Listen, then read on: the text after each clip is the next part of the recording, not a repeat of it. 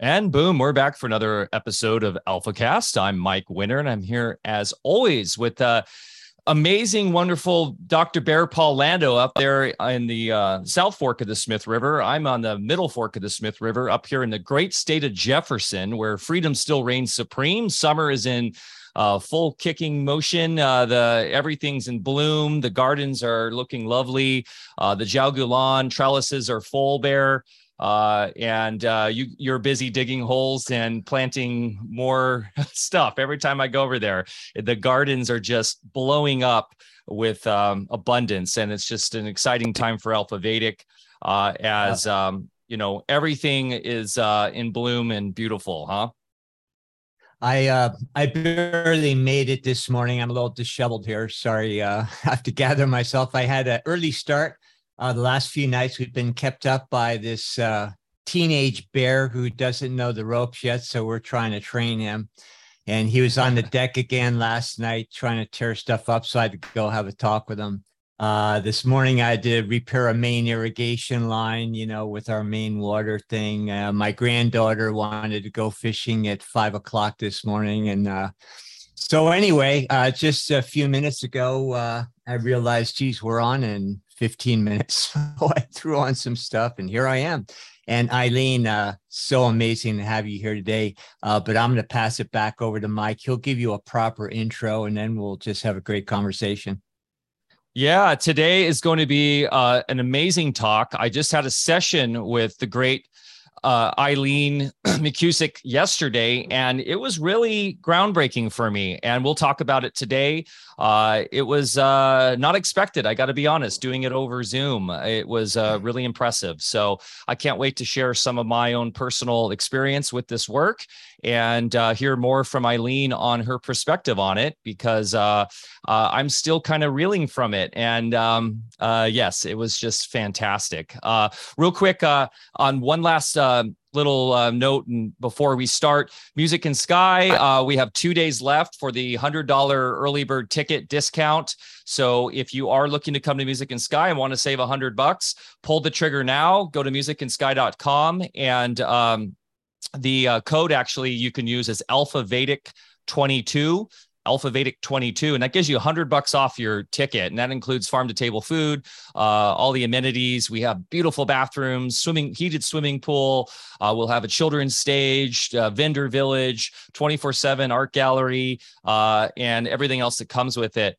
And Eileen may even be coming now. We talked about it a little bit yesterday. Ooh. So yes, and Chance Garton, homie, who's helped us connect with this today, because he's the one who really wanted to see this talk happen. Now he's super pumped and wants to come out.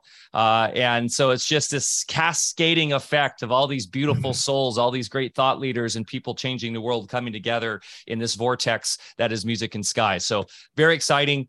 And then anything else, Bear? I think that's good. I'm telling you guys, we're getting very close to launching our private membership platform. Thanks for being patient with us. It's just tough because summertime's busy on the farm and we're a small family operation and we're doing it all ourselves, but we are getting very close to that. So we will announce that through our mailing list once that launches. If you're not on our mailing list yet, please join our mailing list at alphavedic.com. Also, please join us on Telegram, t.me/alphavedic, or at Discord at alphavedic.com/Discord. Okay, without further ado. And on go ahead. On our membership site, sorry, one quick thing. We'll be, we have a law seminar coming up pretty soon. We'll be recording it. That'll be available behind the scenes for the members in our, the different tiers of membership. We'll be doing workshops here on the land and, laboratory herb preparation. We'll be doing agriculture workshops. We've got a mushroom workshop coming up right after the law one, where we'll show people how to make mushrooms part of their food forest at home, wherever they live. We'll be doing sound therapy things too, which, we'll talk about today. So Mike, sorry to interrupt, but go for it and let's get going here. Awesome. Yeah, I'm really looking forward to that with Marcia And, we need to do an AlphaCast with her as well, Bear. Bring her out more to the public because she is next level when it comes to law. And speaking of next level, today we have Eileen McCusick on. Tuning the Biofield, AlphaCast endeavors to present an eclectic array of interview guests and subject matter reflective of the AlphaVedic team's collective experience and expertise. Integrative medicine, biodynamic agriculture, sustainable economics, and the universal intelligence that sustains all of the above has been our domain. On this AlphaCast, we are thrilled to have what will assuredly be an enlightening conversation with Eileen McKusick, a researcher, award-winning author, and founder of Biofield Tuning, a groundbreaking sound therapy modality. Having spent over 20 years researching the electromagnetic field that surrounds the human body, the quote-unquote biofield, she has meticulously mapped it, revealing the influence of magnetic fields on our physical, mental, and emotional well-being. Eileen has trained thousands of healers, clinicians, and practitioners to utilize biofield tuning in their healing practices. She's discovered that the human biofield contains a very specific anatomy and physiology, and that it can be successfully modulated with the tone of a simple medical tuning fork to produce consistent and useful therapeutic outcomes. A dynamic and inspiring speaker, she presents internationally on biofield science, therapeutic sound, consciousness, electricity and plasma, and human health and potential. She has presented at the Electric Universe Conference, Ubuntu Fest, the Global Sound Healing Conference, and many more professional gatherings. Based on her master's thesis, exploring the effects of audible sound on the human body and its biofield, Eileen's book, Tuning the Human Biofield, won the Nautilus Award and received widespread acclaim. She is currently working on her second book. Actually, that book is out now, which, Bear, you have in your possession, Electric Body, Electric Health. And she's the founder of the Biofield Tuning Institute, which is partnering with the Consciousness and Healing Initiative and the Institute of Noetic Sciences to apply the scientific method to the biofield anatomy hypothesis. The Biofield Tuning Institute is also spearheading the outreach programs Tuners Without Borders, which seeks to bring biofield tuning to at-risk populations around the world. Wow, Eileen, you have your hands full doing so much. Bear, take it away. Thanks. Hey, Eileen, thank you so much for being with us today. This is going to be way too much fun because this is, you're preaching to the choir today. This is, exactly what we're into. We talk a lot about it. And sound therapy is something that attracted me a long time ago. In the late 70s, early 80s, I started studying with a guy by the name of Theo Gimbel from Great Britain. He's no longer around, but he was at that time kind of the premier sound and light guy. So I got my start with him. And then right after that, I became friends with a German composer, conductor, Joseph Gunzinger, who traveled the world collecting these big gongs. I mean, these huge, gongs. And he had a sound room in Hawaii where we all lived, just spectacular, all acoustically proper and everything. So, and he was a Steiner expert teacher. So I got the introduction to Steiner's whole take on, the evolution of the collective and individual soul through the octaves, and that sort of thing, and applied that to medicine. And then right after that, with my acupuncture work, I got into tuning forks. Now, I'd like to do a little contrast because it's a whole different kind of system and everything. But I really became a practitioner of tuning forks instead of needles. I did the switch because I realized that tuning forks actually deliver the resonance beyond just the audible, through the tissue. It reaches the etheric and even into the astral, where actually, correlates with the sound water ether, which is that important conduit to precipitation of matter.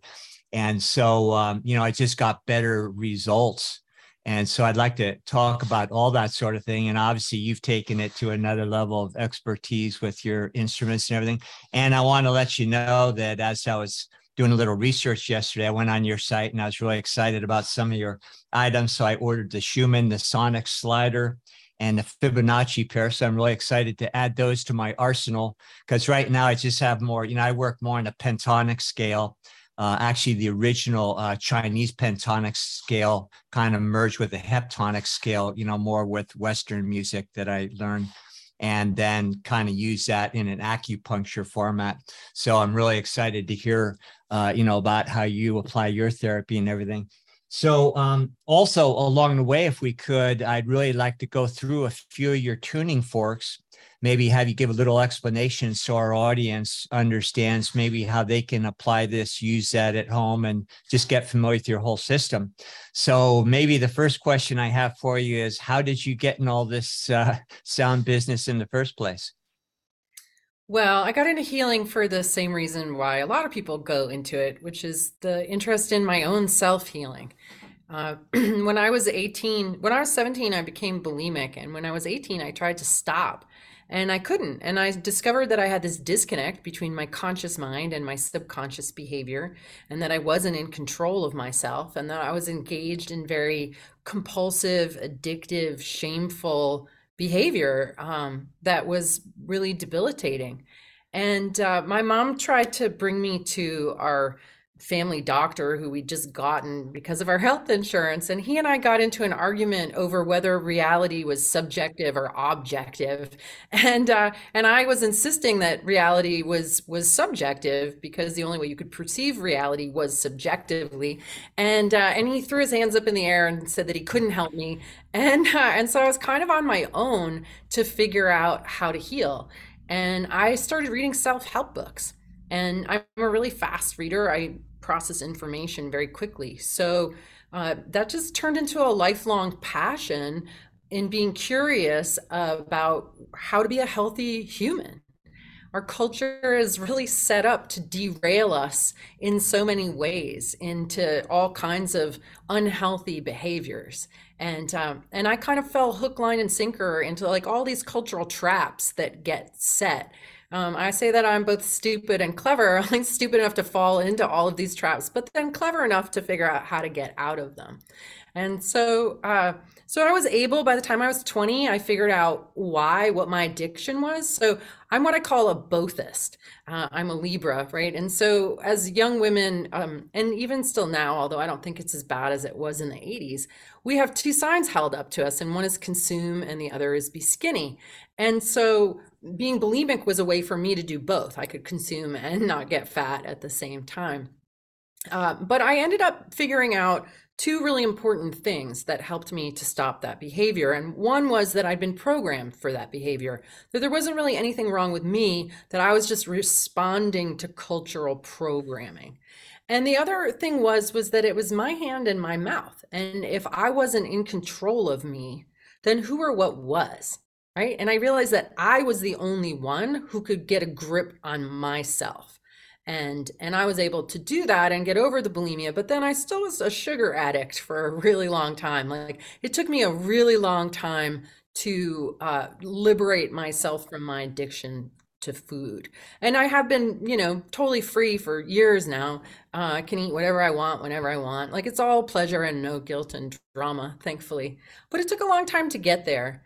And so part of my healing journey was in discovering that I was interested in health, and not just health, but human potential, science and spirituality, a really big quest in my early 20s. And got led, for those of us who are researchers, and I imagine a lot of people who watch this show are, that one rabbit hole leads to another, to another, to another. And 1995 or so, I read the book Quantum Healing by Deepak Chopra and got introduced to the idea that everything is really vibration. Like at a fundamental level, there is no matter, that stuff is an artifact of human perception, that ultimately we're all just packets of vibration and waves. And then I came across vibrational healing, so the use of color and sound and music in healing. And when I came across that, I was doing massage therapy part-time.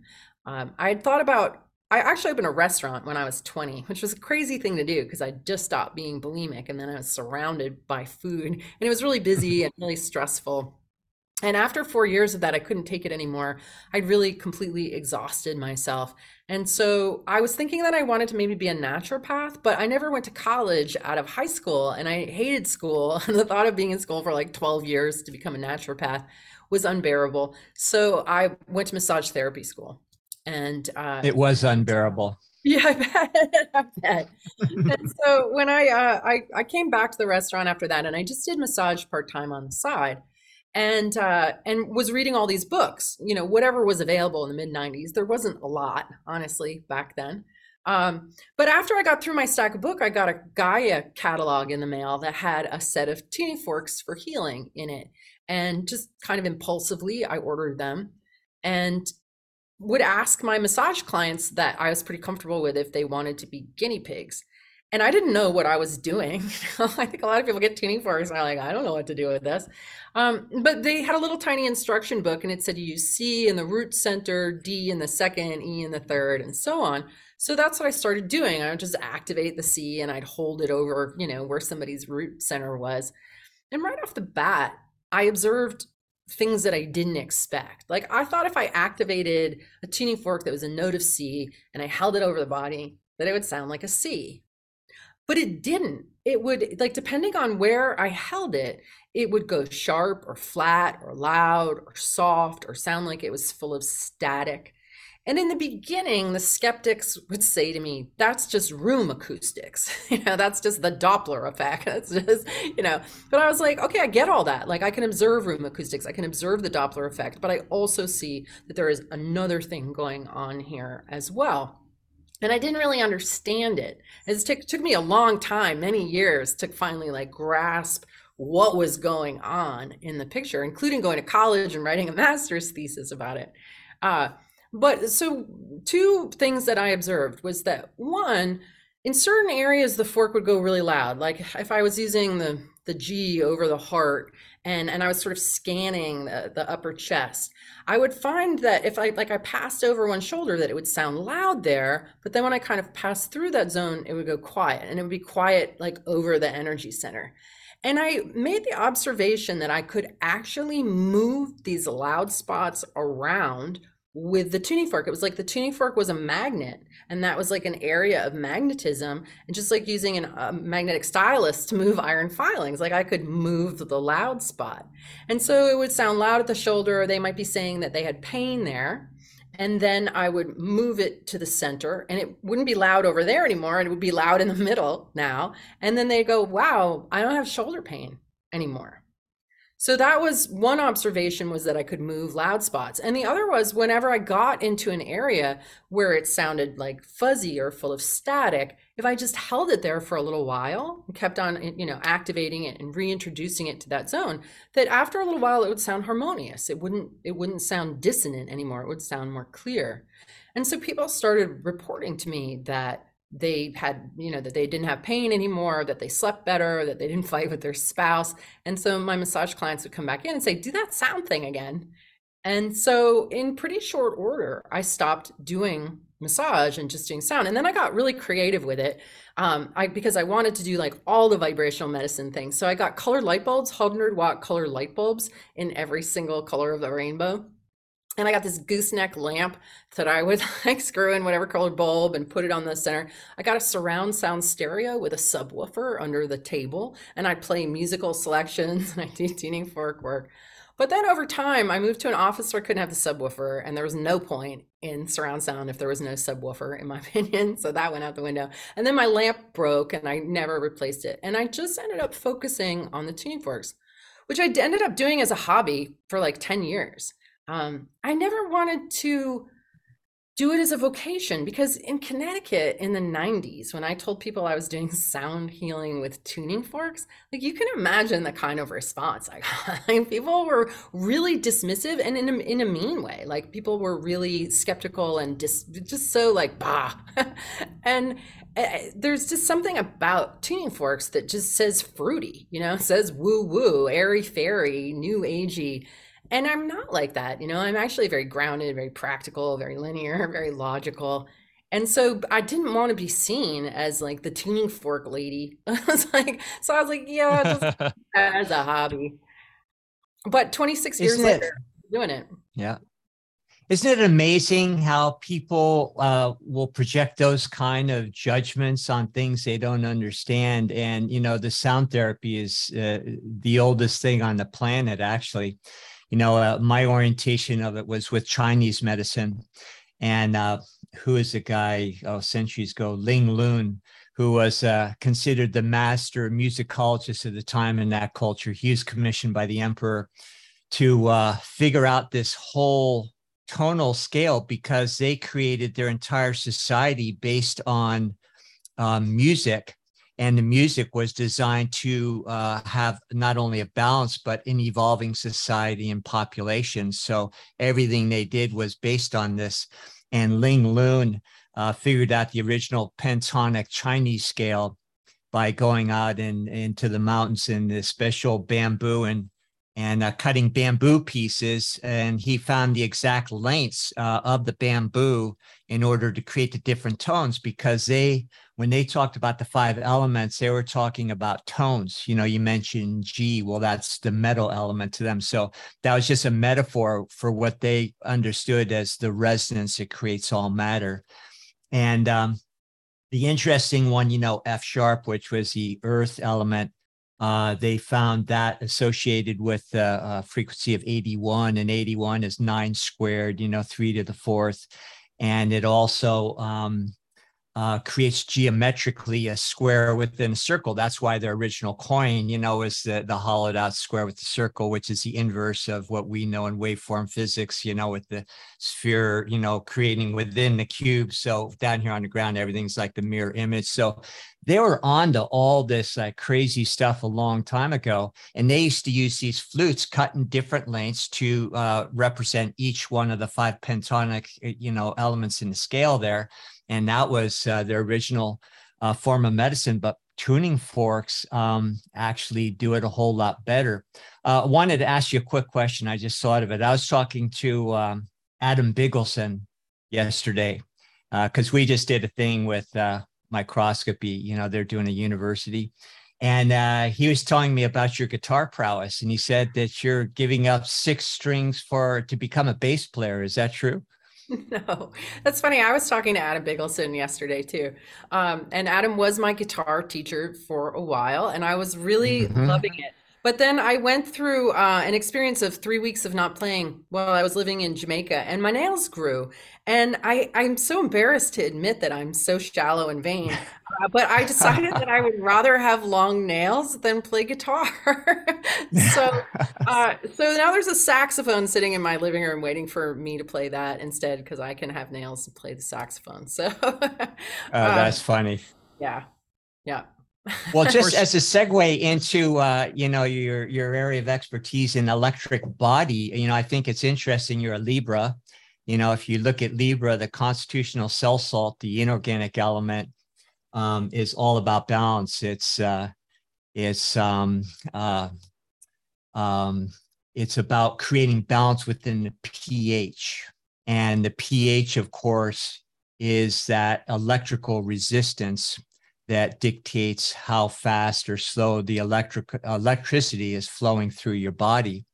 So, anyway, I think you're kind of set up perfectly to, come in here, because the cell salts, they're the capacitors that create the resonance, which is the music, coming from that astral plane. And so here you are, with that particular constitution, and it's all about using resonance to find balance. So maybe with that, I don't know, it's a great segue, but let's maybe get into electric body and how you look at that. Yeah, absolutely. I was actually born in the middle of the day, in the middle of the week, in the middle of the month, and I'm a Libra, and my work has been all about balance. So it's, I guess it's sort of meant to be in the astrological realm. But yeah, this whole idea that our body has an electrical system is something that we don't really talk about. Like, a lot of people might be familiar with the book, The Body Electric, that was written by, I'm sorry, I'm having a on his name right now. What did you say? Is it Becker? Yeah, Robert O. Becker. Robert O. Becker. Yeah. Right. And he also wrote a book called Cross Currents. And I read The Body Electric when I was writing my master's thesis, but I recently picked up Cross Currents and I was reading through it. And this book was written in, I think, like 1981, and he's talking about the body's electrical system. And like nobody seemed to follow in his footsteps, because it isn't anything that we talk about. Like, if people are trying to allude to the electricity in the body, they tend to refer refer to the nervous system. But really, our entire body is electrical. And it's really one of those cases of like not seeing the forest for the trees. Well, most people realize that your brain waves are electric. If you get an EEG and they put those electrodes on you, they're reading the electrical waves that are coming through your skull. Like they don't stop at your scalp, like they propagate away from your head. That our heart is electric, our heartbeat is electric. If your electric heartbeat gets kaflooey, they give you a pacemaker to regulate that electric rhythm. Our bones are crystals that make electricity when they're compressed. Our fascia, our collagen, all are semiconductors that are continually conducting light and energy and information. Our digestion is electrical fermentation. Our gut bacteria is electric. Our blood carries a charge, right? So you're like, oh, wow, like there is a whole electric current running through the body. And anything that has an electric current running through it has a magnetic field around it. And it's this magnetic field that the term biofield is used to describe. It's sort of like the scientific word for aura or human energy field. And it's generally, like I've kind of gone rogue and changed the definition to suit my own observations because I see the biofield as the electrical system in its entirety. You can't separate the magnetic field from the electric current. It's really one and the same. So if we're talking about the biofield, we're talking about the electricity that's beating your heart, that's making your brain waves work, that is basically your lights are on, right? When you're alive, your light is on. When you die, your light goes out. Your physical body is still there, but your electrical system has taken leave. And some people have even seen light come out of people's bodies when they die, and they've actually weighed people and found that you lose just a little tiny bit of weight when you die because the electrical system, the electric body has mass. And this is something that I've observed working with it, that it actually has mass. So this idea that, that we're electric and that electricity is the energy in energy medicine. I mean, it's really the same thing as qi. You know, when we're talking about qi, you're talking about the life force, the yin and the yang. It's like the positive and negative charge of electricity. And I think Chinese medicine has a much better understanding of the subtleties of it and how it works in the body. Whereas our chemical mechanical view of medicine has really eliminated the whole electrical system from the body and then taken energy medicine and like put it off in the realm of woo woo, like, oh, that subtle stuff, it isn't even there. It's your magnetic field. Like, there's been devices around since the 50s called squid magnetometers that are able to detect a magnetic field as far as 12 feet away from the body, right? So this is all very simple and matter of fact and based in science we already know. It's just that we're not taught about it. And then it's the whole idea of it has become like taboo. You know, it's like, oh, that's that woo-woo stuff. But it isn't. You know, it's just how we're built. And so I see the electrical system as a torus. So basically it's a bubble, a plasma bubble with a double layer boundary membrane on the outside. And that field extends around 6 feet around us and about 2 feet above and below. And energy circulates. So we draw a negative charge up from the surface of the earth. We draw positive charge from the atmosphere and the sun. And these two currents spiral around like the Ida and the Pingala that's represented in the Vedic representation. It's just positive and negative electricity. And then that circulates through the whole toroidal field. And what I discovered was that our memories are stored in this electrical system. And if you think about it, everything we see, smell, hear, touch, taste, feel, experience is all an electrical impulse in the body. So it would make sense that our history is stored in our electrical system. And I would even go so far as to say that like our electrical system, our plasma body, our light body is the same thing as our soul. And that our memories get stored in it and get carried. You know, if you believe in reincarnation and karma, then everything that's ever happened to you is stored in your plasma body. And then when you die, yeah, you know, no, it's great. You know, we always wonder how the birds, you know, return to the same place on the planet every season, and you know, all the animals migrate, and it's an electrical recording. That's what we call instinct. Yeah, it's literally a recording, and that's how they do what they do. people have the same innate quality, only we get to be conscious about it if we choose. So yeah, with the toroidal field, we talk about that a lot. It's just electrical vectors. One is compressing data, the other simultaneously radiating data, and they just create this self-renewing, little imagery that we call the body every single moment. And we do a lot of in my work, I do a lot of measuring that toroidal field and measuring the distortions and everything with different radiesthesia procedures and everything. But we're talking about resonance with what you bring to the table here.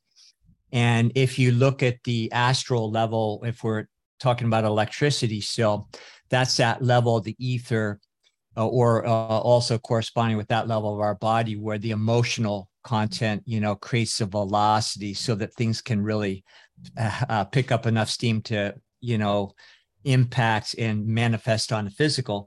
And that corresponds with the sound or water, or what we also call the number, because that all has to do with frequency, that level of the ether, which has been conveniently omitted from science.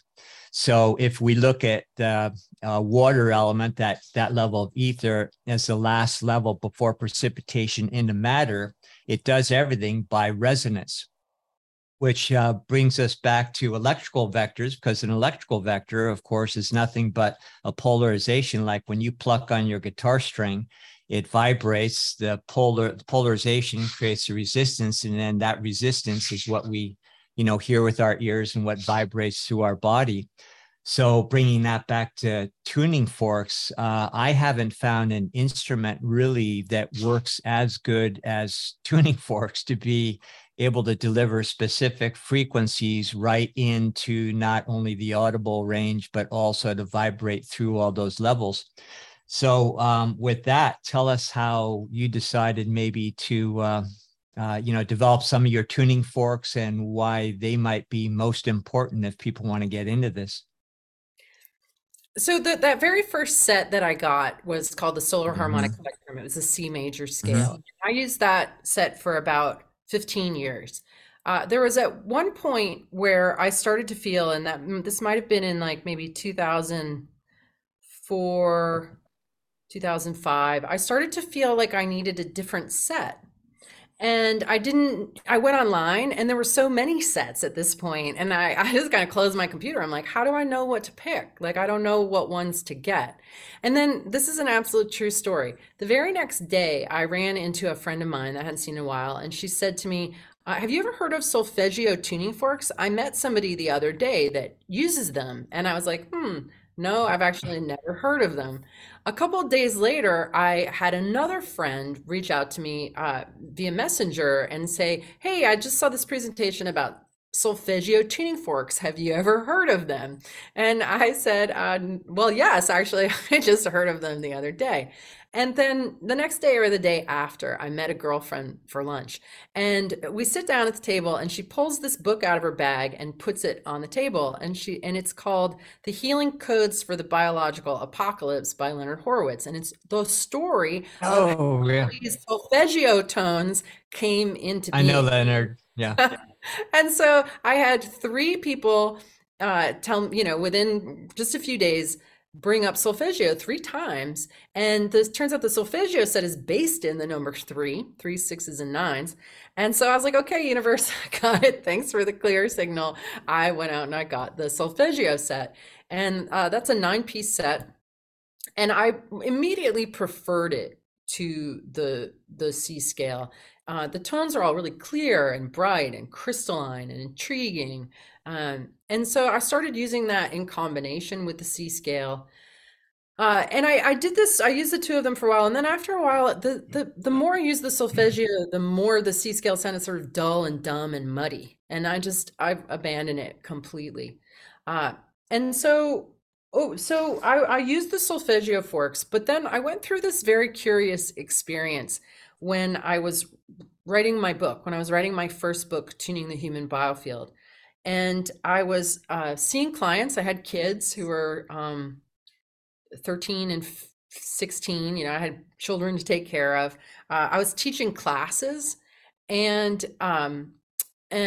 just like I had all these things going on and I wasn't getting to my writing.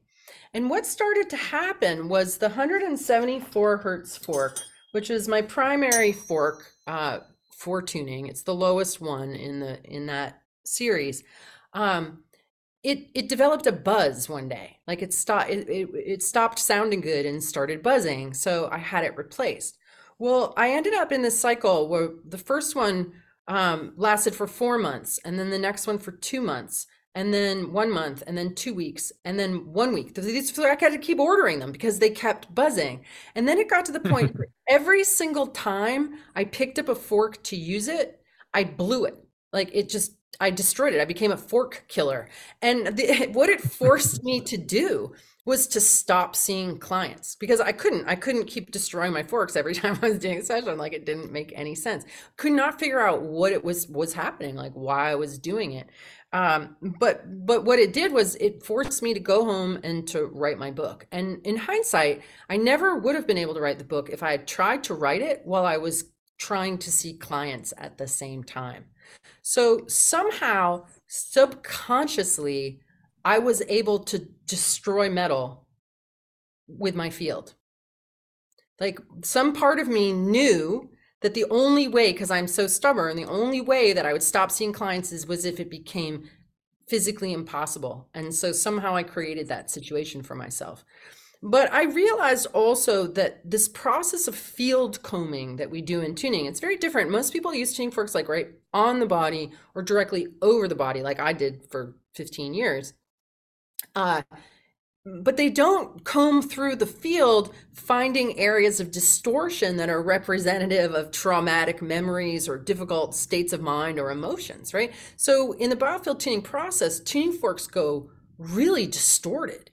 And what it does is it puts a strain on the metal. Like metal fatigue is a real thing. Guitar strings wear out. What was happening was that this way of using tuning forks was straining them. And so I ended up working with my manufacturer, Menivibe, to create a better alloy that would stand up to this process. And so over the course of 2 years, he made me a bunch of forks in different ingredients of metal and different gauges. And I used all of them. And the one that lasted the longest out of all of them was the one that we started using. So all of my solfeggio forks are made out of this special alloy, which is expensive. And I was like, well, if it's going to cost this much to have these high quality forks to do this work, I don't want to use all 9 of this set. So I ended up picking just 3 of them. So the forks that we use in biofield tuning are the 174, the 417, and the 528. And I can sound each of these if you guys want to hear them. Just listen to them. So the 174 is like the primary. Sorry. Yeah. Go ahead. This is my workhorse. This is a 174. This is the fork that really reveals to me, like there's a whole pattern of vibrational language that the body speaks in. And when I actually discovered like animals and plants, like all of nature here on planet Earth speaks the same vibrational language. And it's how your dog knows that you're not happy. It's like we all read each other's vibes without words. And the tuning forks enable me to read the vibrations that are present in the standing waves around the body. They're like an invisible ink decoder. And there's this whole like Braille sonic language in the field that this particular fork really reveals in its overtones and undertones. For example, if we get into an area where somebody is harboring the vibration of depression, it sounds like the fork will go from being like to it gets in that zone. It's like because those undertones are just, it's like making what is there and inaudible audible. It's really pretty wild. Fear has like a pulsing quality. You can hear it. Anger, it sounds hot. It's just like if we're listening to a sad song. Like I don't need to tell you, Bear. Like Bear, this song is sad. right? You're gonna be like, duh, Eileen. Like, I can tell this song is sad, right? We just know, we resonate with that. And it's the same thing with the way that the tuning forks reveal the emotions that we've generated that are in our memory bank, that are in our electrical system, stored in a very specific anatomy and physiology. So, for example, every time you feel sad, you generate a particular waveform, and that gets stored in the part of your biofield off your left shoulder. So, if you generate a lot of sadness that you don't express or discharge, you're going to start having left shoulder pain. You're going to start having issues with your left shoulder because you're piling up your magnetic field and electric charge in that area with all of those emotions that are getting stored there. So would the 174 be mostly diagnostic, or does it itself have therapeutic value as far as starting to disperse those congestions? Well, a lot of forks can be used to disperse congestions, but one of the things that's happening in this model is that the tuning fork is acting in a number of different ways. It's acting as a mirror, right? Diagnostic. It's like, oh, here's an area of dissonance that we can hear and feel. And so I'm just going to keep activating the fork in this area of distortion. And what it does is it reflects back to the body that the body is sort of like, you don't know that your hair is a mess and you have a poppy seed in your teeth until you look in the mirror. Right. And what do? You fix your hair, you get the poppy seed out, right? You straighten yourself out when you have a reflection of your own dishevelment. And our organizing intelligence is exactly the same way. As soon as the body hears that it's sharp or flat over here, it starts working with that input immediately to adjust itself so that it hears itself as harmonious. So it acts as a mirror, it acts as a metronome because it has a steady, coherent rhythm. So the body can balance its own rhythms against it, right? Because we're rhythmic, we're tonal, and we get out of tune, we get sharp or flat or off rhythm or off balance. So the body, I'm not healing you. I'm just a technician finding where you have distortion in your field, reflecting that back to you, and your conscious mind doesn't have anything to do with it. Your subconscious mind uses that input to basically auto-tune. And then it acts like a magnet, because any place where we have distortion and we have a traumatic memory, there's usually an accumulation of energy. We call it biophotons in biofield tuning, that light is trapped there. That's your consciousness, your potential, your overall, battery energy is sort of frozen off in this memory. It's the same idea in shamanism, that when you have a trauma, a bit of the soul breaks off, right? And what does the shaman do but go and retrieve that bit of soul and bring it back to the body, then blow it or place it back in the body?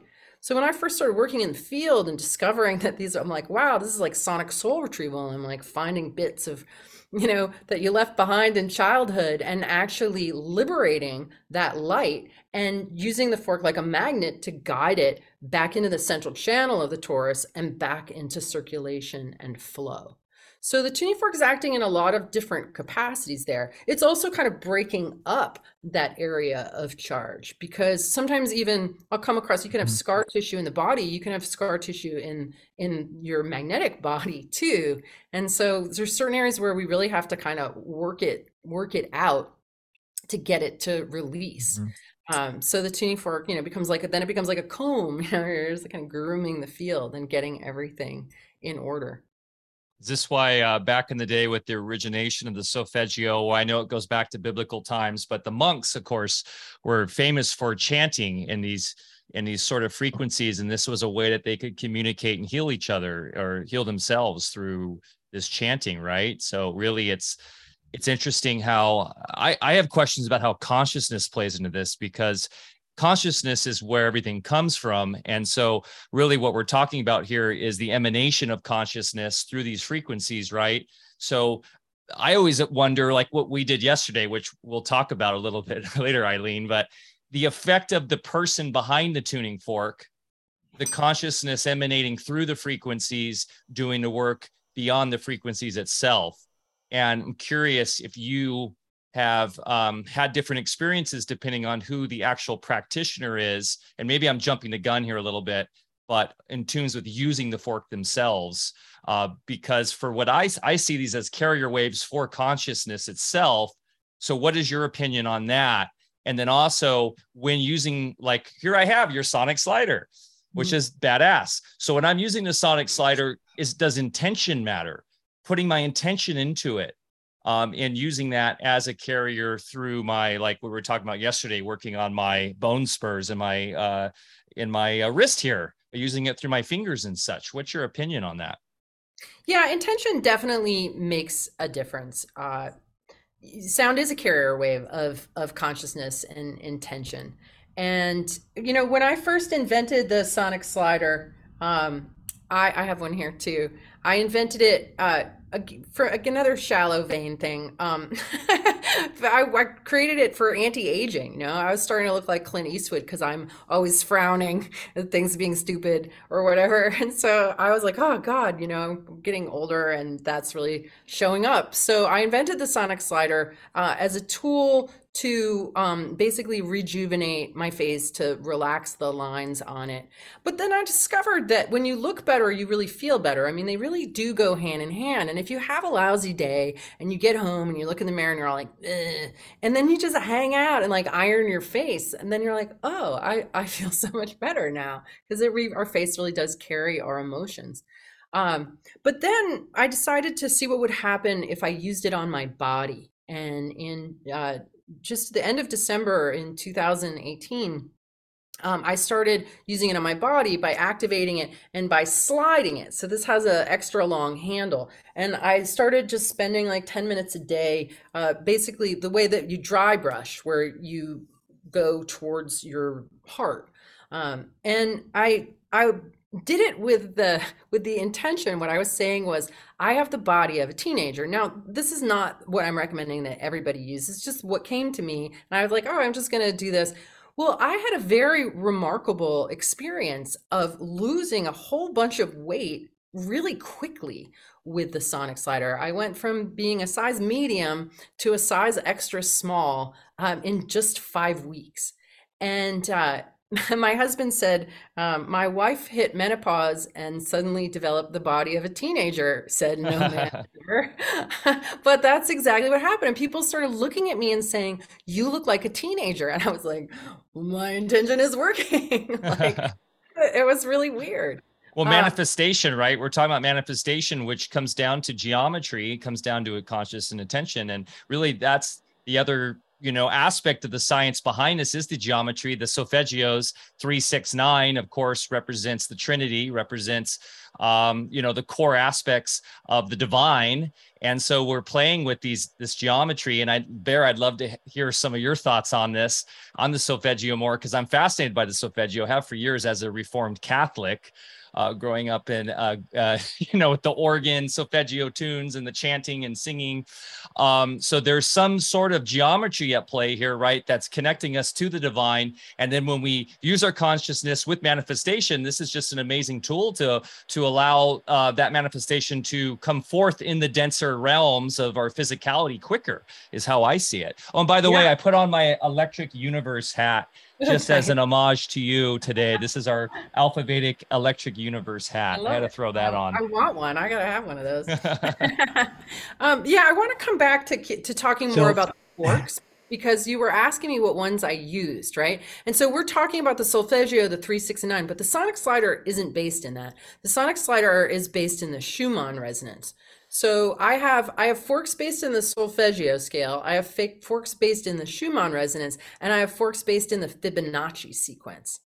So I've got an assortment that we're drawing from. And the Schumann forks and the Fibonacci forks are my own creations. They're ones that I had the prototypes made and then started to make and distribute them. But the sonic slider is, so imagine a lot of people in the audience know what the Schumann resonance is, but it's the background pulse of the electromagnetic field of the Earth. And it's around 7.83 hertz, but it fluctuates. And that's our brain waves when we're in an alpha state, right? When we're kind of meditating and being aware of reality beyond just the immediate self, kind of connection to. Hence Alpha Vedic, by the way. Okay. Yeah. Wait, explain that to me. Well, that was one of the impetuses behind the name Alpha Vedic, was that this concept of being in an alpha state and then connecting. That's very much a Western science kind of innovation or thinking. And then Vedic being ancient Vedic. So East meets West. And then we just spelled it weird because we're weird. So, but that is the emanation of where Alpha Vedic came from, was the alpha state with the ancient Vedics right there. I mean, and it's just a cool name. Yeah, it is cool. So Eileen, yeah. Eileen, if I may hold the thought about Fibonacci and Schumann, because we want to get into that real quick. With the adipose, if somebody's carrying extra weight, that's actually an electrical phenomenon. There's a chemical reaction that is in the interplay between sodium and water, and that creates a whole kind of cascading reaction so that the body accumulates adipose in order to insulate against electrical stress. And of course, the stress comes from all parts of our being. And that's why, a lot of people, they'll be on diets and they can't lose weight. And some people eat whatever the heck they want. They stay skinny. But anyway, it's an electrical phenomena in order to insulate against stress. And so since it begins on that level, it makes perfect sense to me that your slider, when you're going in there with the resonance directly into those areas, it's going to create, the reverse chain reaction where there's, and bring harmony where the dissonance was, and therefore no longer a need to carry the insulation, so you can start shedding weight. So I just wanted to add that, because a lot of this, again, when you connect all the dots, it makes perfect sense. And it's not just some mystical thing like, oh, I lost some weight because I did this. I also want to know a little bit about the, what do you call it, the boot on the end, the sonic boot. But go ahead with your thoughts on where you're going with the tuning forks, and then we can get into the accessories as well. Okay, so so the very first custom fork I made was the 8th harmonic of the Schumann resonance, 7.83 times 8, 62.64. And when I got that fork and I started using it, I was like, this is like the cool cat of tuning forks. Because you know how some cats are just ordinary cats, but other cats are like really cool. You know what I mean?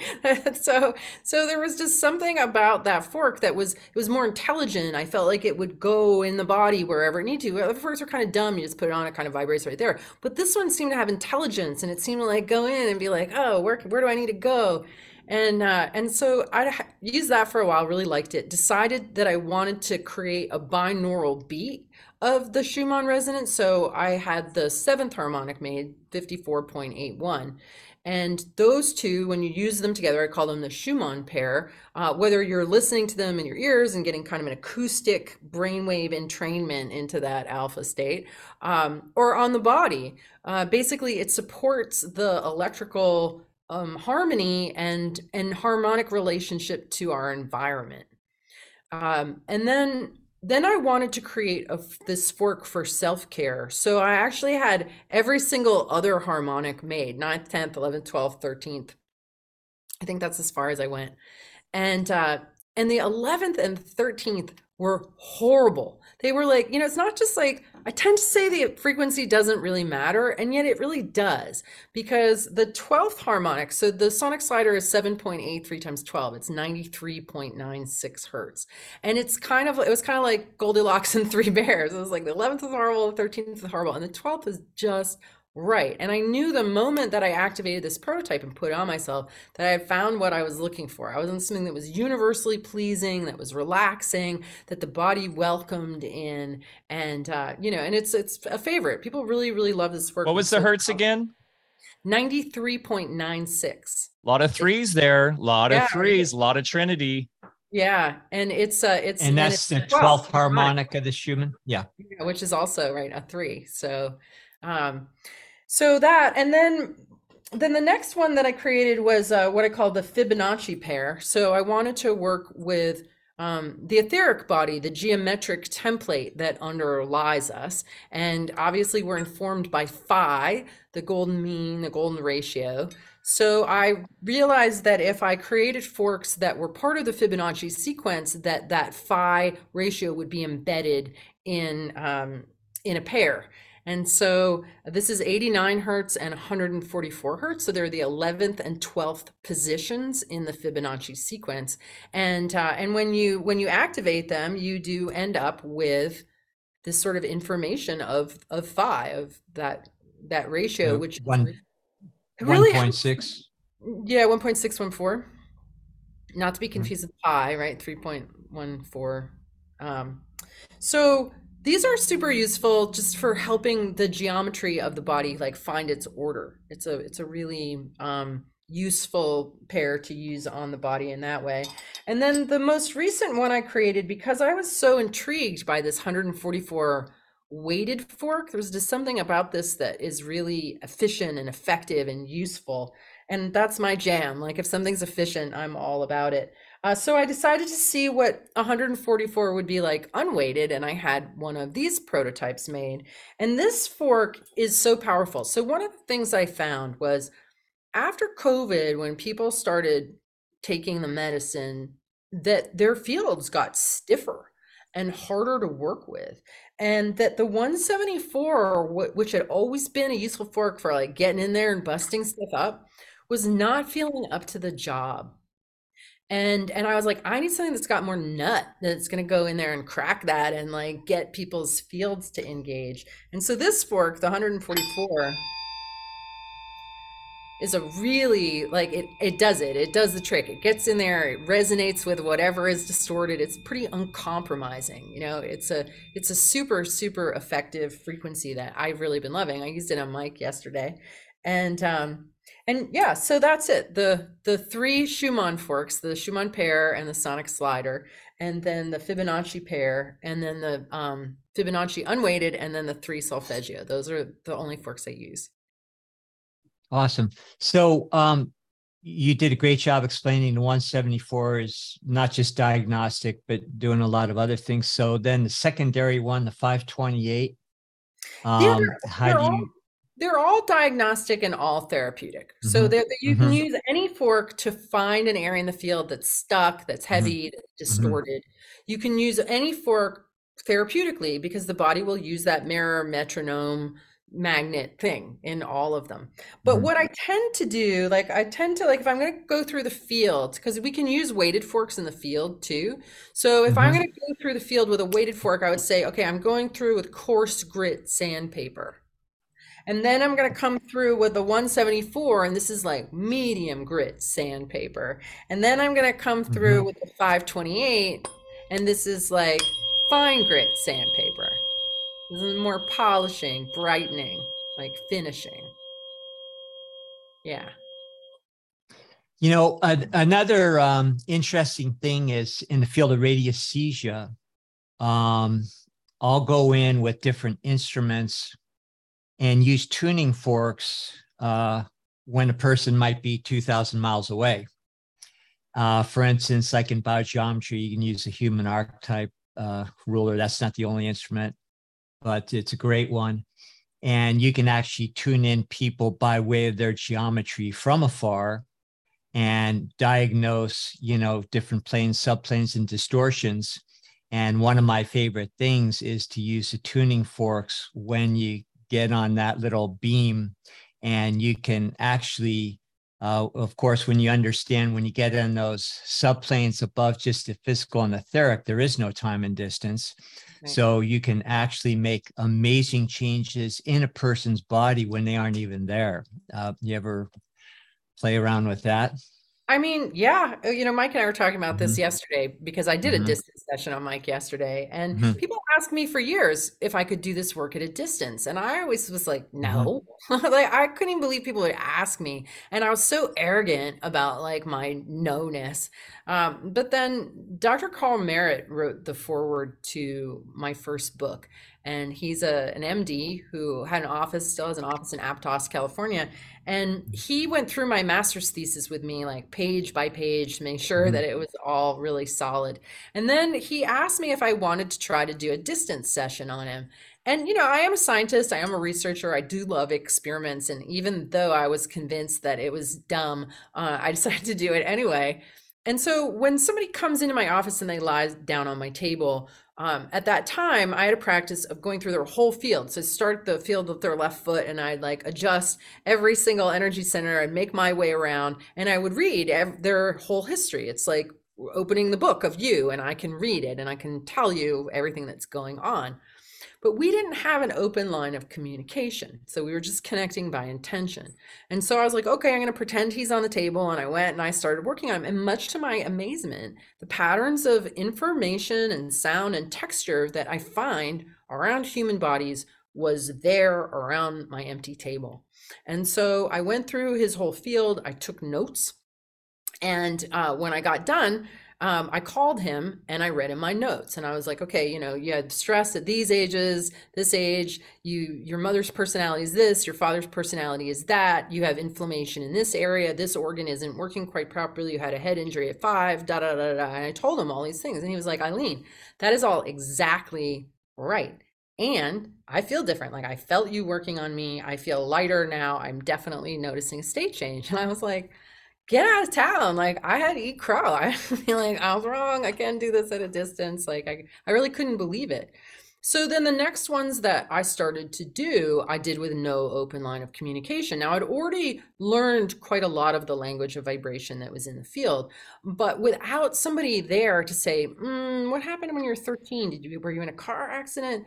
Like, I had to listen even more deeply and learn to tease out the nuances of these sounds. Like, I could tell if somebody went through a breakup, if they went through a move, if they'd been in a car accident, if they'd suffered some kind of betrayal. Like, all of these experiences and our responses to them have very specific vibrational signatures that I have learned to identify. And so that practice of working without the body there made me learn the language even more deeply. And I found that in some cases, the therapeutic outcomes I was getting at a distance were bigger because we didn't have the distraction of being together. And then, so crazy. Yeah, it's crazy. It's, really. That's true. Yeah. When you're doing distance, like with biogeometry, it's much more powerful when the person isn't there, because you don't have that distortion, of the energy fields of practitioner in person. There's, I love the tuning forks too, the way you're explaining them, because, they really become like an amplification of the senses. There's an osteopathic training I did a long time ago, and at very advanced levels of, it's called visceral manipulation. You sequentially teach yourself, or the teacher, assists you in learning how to read energy fields, and not only be able to discern with your hands on a body the characteristics of an emotional or mental plane issue and be able to, diagnose that very accurately, but also date it as far as, a particular timeline within a person's, lifetime. So, people just need to understand all of this is actually possible with our own sensory apparatus, but it takes a lot of training, and not everybody's, willing to do that kind of work. Now, when, we're applying the acoustics, now you have, actually an audible feedback mechanism. So I think it's brilliant. On the 144 too, I was just playing with the numbers. I don't know if you guys know about 5040, but it's an extremely important cosmic number. It's all 7 polygons, degrees added up lead to that. 1, 2, 3, 4, 5, 6, 7. If you multiply those, it leads to that, and same through 7 through 10. So it relates to the septenary cipher and 7. So anyways, I divided 144 into that, and it was even 35 times into that. So interesting. That's cool. Yeah, so there's something going on there, and maybe to look into deeper. Well, that's why the sound level of the ether, the water portion, as it's called, that first fixed element, is also named the number level of the ether. So sound, water, number, it's all one and the same. And it, as I said before, it connotes the resonance. That's where, when you go back in, to the Chinese musicologist centuries ago, and he found that different bamboo lengths would actually create different frequencies when you, blow through them like a flute. And the one that they created as the center of their whole elemental chart, they found, was the F sharp, which was the earth element. And it was exactly, if you cut that bamboo, 81 fen, fen would be like their unit of measurement back then, 81 being the square of 9. and then each of the different elements would also be a very exact number that made perfect sense in the cosmogony of resonance, which we talk a lot about, that people like Walter Russell figured out the same numbers, Tesla, the same thing. So when you get these units of measurement in certain numbers, they create a resonance. Biogeometry, the same thing. When we're creating planting beds out here, and I create beds with rocks, we do numbers of rocks to create resonance. So, it's great, because we live in a time where not only are these ancient understandings becoming known, but they're being made available for practical application. And we're also realizing it's not metaphysics anymore. It's actually pure physics. So great. You mentioned the ether and the etheric bodies, and going back to the going over Zoom yesterday, Eileen, obviously time and space are just another concept that we get stuck in, but really you proved to me yesterday that you could definitely cross time or especially space with the tuning forks. And it was quite amazing, Bear. And I know I related a little bit to you yesterday, but the fact that during the process, how I was definitely going through some emotions and had this spinning effect, and you were feeling the spinning effect, and I was getting nauseous, and you were feeling that too, and you were actually burping, Eileen. I do that sometimes as part of a release. I never used to for years, and I would have students that would burp when they were releasing. I was like, oh, how unfortunate for you. And just in the last few years, it started to happen for me, right? But there was that moment we were both really nauseous, and I was like, whoa, I'm really nauseous. I was like, whoa. But my own body becomes like a resonant instrument of healing too. So whatever I discharge out of myself while I'm working is also resonant with you. Yes. Yes, it was a really novel experience, and I'm still kind of buzzing off it. And it really was, this might seem, a little over whatever I'm saying here, but it was life-changing. It really was. I feel like I broke through some major stuff yesterday that was crystallized deep in my physiology that I was aware of, but hadn't really totally gone through. And yeah, so this is a protocol that I think everybody should take advantage of. And of course, the beautiful thing is obviously going to a practitioner like yourself or like Bear is important, but you can do it to yourself, which I think is very, very cool. Yeah, well, like one of the things that I showed you yesterday, right? Because you were talking about how you're on your computer so much and your hands are getting tired and messed up. And, I have two sons, young men, who have always been gamers, and they pretty much ruined their hands and wrists when they were under 20 years old. And so with them, I came up with a protocol with the sonic slider to work the hands and the wrists and, to get it all straightened out. So this has practical applications for simple problems like that. But also, it was really interesting working with you, Mike, because really just in the second strike of the tuning fork, I could hear this wah, wah, wah, this pattern that I know is if somebody has taken a tumble or repeated tumbles, right? And in the course of doing our session, I don't know, there were like 7 or 8 different experiences that you had of that kind of endo experience. And it was just patterned into your being. And so, so we can work on simple, mundane things like hands and wrists, but we can also go back to patterns that were formed under the age of 3 that you don't have any cognitive memory of, and yet are acting so strongly subconsciously in your electrical system. Yeah, I literally was jumping on a bed and fell down the stairs when I was 2, broke my collarbone. And that kind of catapulted me into a life of tumbling, concussions, accidents like that. And I think it all went back to my birth, where I was pulled out by forceps because I was coming out the wrong way. And that probably goes back to previous lives. And we even touched a little bit on that. You saw kind of this thread of my light. And I don't know if you want to touch on light, because light is also very important. And I know Bear and we talk about the 7 rays and the connection of the chakras. Of course, each have their own light, and the chakras are supposed to be like these spinning wheels, according to the Eastern mythos. So there's a lot to cover here. There's this amazing integration of everything, all in the true science of through the tuning forks. But yeah, the light thing was really interesting as well, Eileen, what you noticed with me. Well, yeah, I mean, it's one of the things that I love about this work, is that it gives me glimpses into people's souls. It lets me really listen to and hear and see who people really are at their core.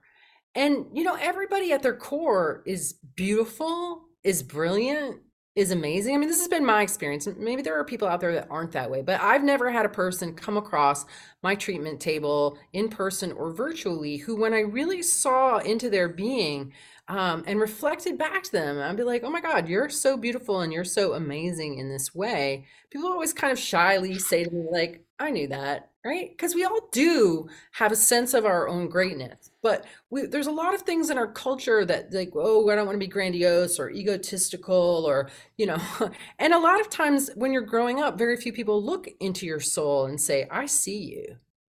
Right. So there, we don't always get acknowledgement of what we are. So then we don't necessarily believe in ourselves because other people aren't seeing it.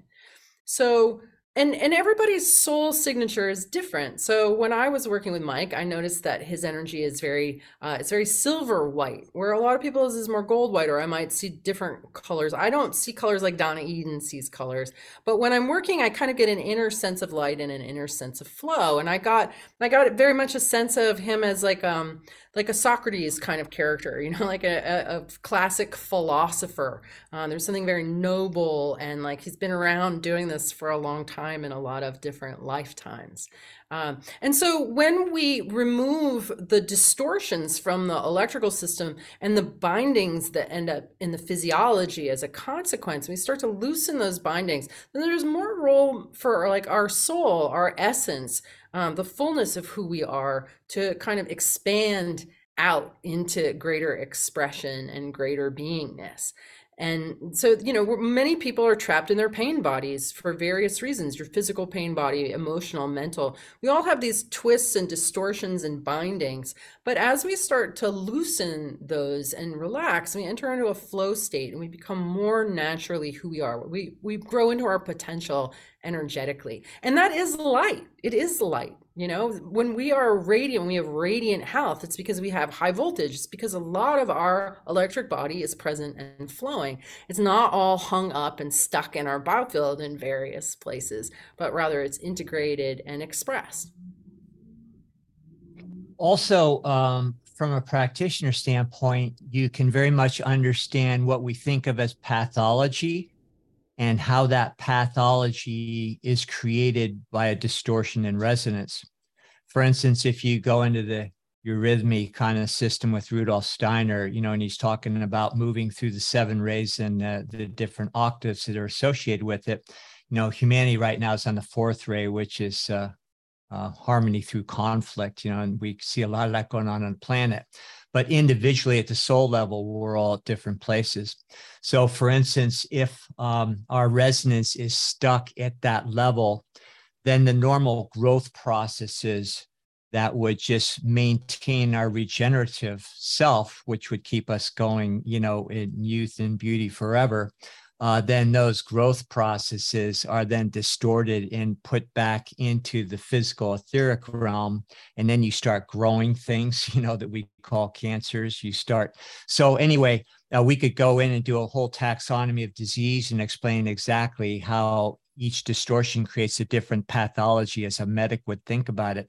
But the point is when you understand these things, then you can use the musical scales in order to help. And like Steiner did, even through dance and motion and different ways of playing out with music and with hand gestures and so forth, body gestures, you can open up those channels and then move through the octaves so the energy isn't stuck in those octaves that are creating, say, a growth in an inappropriate place. And I've seen it with my own eyes many, many times with people I work with where, things just go away and it's all a matter of this inner resonance just being unleashed, like Mike's talking about and what you're talking about. So it's, it is the future of medicine. Absolutely. I wanted to ask you, have you ever worked with tuning forks with just the individual keynotes, like just a normal pentatonic scale, or do you kind of favor more towards, what you're talking about with, like Schumann resonance, Fibonacci, what we call the golden mean and so forth? Any experience in those levels? Just want to get your feedback. Yeah, I mean, I've used over the years Hmm. a lot of Hmm. different, I've borrowed Hmm. sets from friends and I've used different Hmm. ones. But kind of come back to like the ones that I have. I mean, I Hmm. would say I've used a couple hundred different kinds of forks over the years. Hmm. But the ones that I've kind of whittled down to are the ones that I find just to be the most useful. And that doesn't mean that other ones aren't, it's just that just for my own Hmm. application and my own experimentation, that these Hmm. kind of are, the palette that is sufficient to do what I want to do. Yeah. And I think the important thing to understand for everybody is that there's a tremendous versatility with tuning forks. My main use has always been through acupuncture. So I'll use the Chinese pentonic scale and the elements, the keynotes that correspond to the elements. And then if we want to sedate or stimulate something, we'll create fifths or thirds, respectively. You'll have the command points. You do your typical meridian diagnostics, and you do distal and central local points, and then use the command points and elements related to each of the command points, and those you go into specific keynotes. But then you also know that in the keynotes, those are just the outer crude acoustics, and the real harmonics that resonate on that level that we're talking about to create the change on the astral, are the inaudible stuff in between, just like the transitional elements, with the keynotes on the periodic table. All the good stuff's in between. So it's all about those harmonics that are actually resonating on a different level. So there's just so much use and so much yet to discover. So tell me, with your courses, and I know you have great courses. I'd like to jump into some of them myself. How easy is this for the average person, say that's just a lay person, to pick up this and actually start making some use of it? Well, it's really funny. My very first group of students, I was working on my master's in education degree, and I wasn't ready to start teaching. But I had a Mhm. group of clients who kind of bullied me into teaching them the first class back in 2010. And I told one of my brothers that I was going to be teaching this class, and he said, "Well, can you teach what you do?" And I said, "Well, I don't know. I guess I'm going to find out." And what I found out was that I could teach it, and I could actually teach it very easily, because it's a very simple practice. I mean, biofield tuning is basically activating a tuning fork, starting 6 feet away from somebody, and slowly walking in towards their body with a vibrating fork. When you hit an area where you feel resistance, and you can feel it, like everybody, I mean, there are a very small percentage of people who might have very strong thoughts that they can't do it and they'll get in their own way.